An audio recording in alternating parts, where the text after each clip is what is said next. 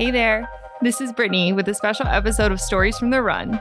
This is where I read short stories submitted by those who had the courage, the guts, and determination to change their life for the better through fitness.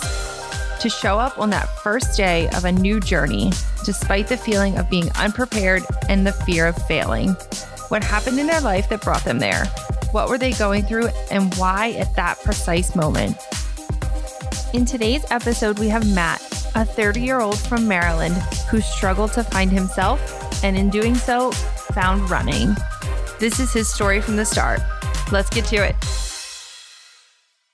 My running journey began in the fall of 2018 when I was literally abandoned by the very person I thought I needed most. I had been struggling to come to terms with some things beginning in my mid-20s. Things within myself progressively got worse over the years. I was suffering from depression and anxiety, and it was beginning to change who I was as a person. I was once super competitive. I always wanted to go out and enjoy life. But here I was, becoming a homebody, becoming more and more withdrawn, and inevitably, I lost any remaining spark that drove me to challenge myself.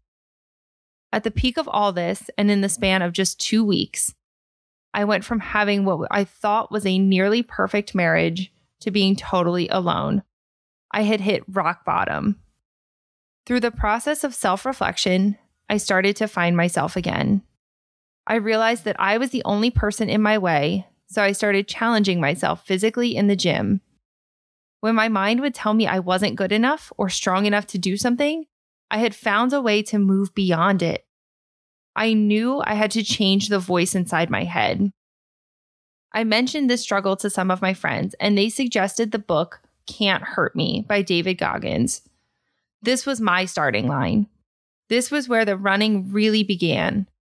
I knew that physically I could run, but that the challenge would be mental.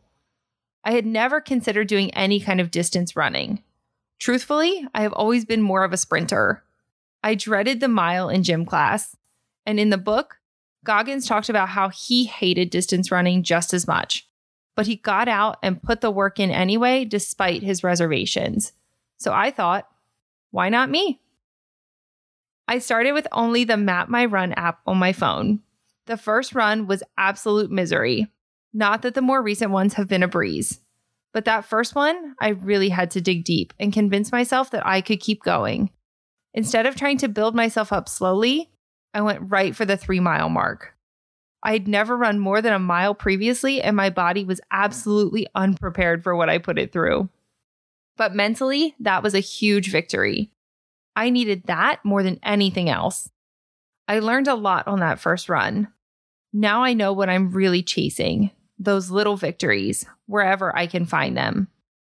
Now, just a few months after that first run, I find I can challenge and push myself even more. Honestly, that's one of the best feelings in the world. I can see the changes in myself physically, and even more important, the mental changes. I went from thinking I could barely run a mile to running my own 5 and 10Ks with relative ease. While I haven't run any official races yet, I'm well on my way. With this newfound confidence, I'm not afraid to admit that I ended my first attempt at a half marathon distance short of 13.1 miles. I've learned to take lessons from everything, including failure, and use those lessons to come back better than before. Long story short, I already felt down, and then I felt pushed even further in.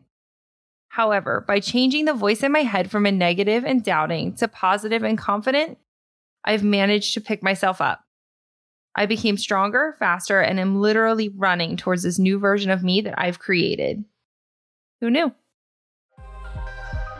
Thanks for tuning in. If you like what you hear, make sure you hit that subscribe button. You can also find us on Instagram at Stories from the Run and at Stories from the Start. Remember, your greatest superpower is your ability to believe in yourself.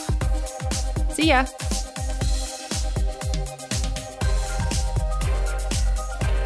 The first run was I'm going to start that part over.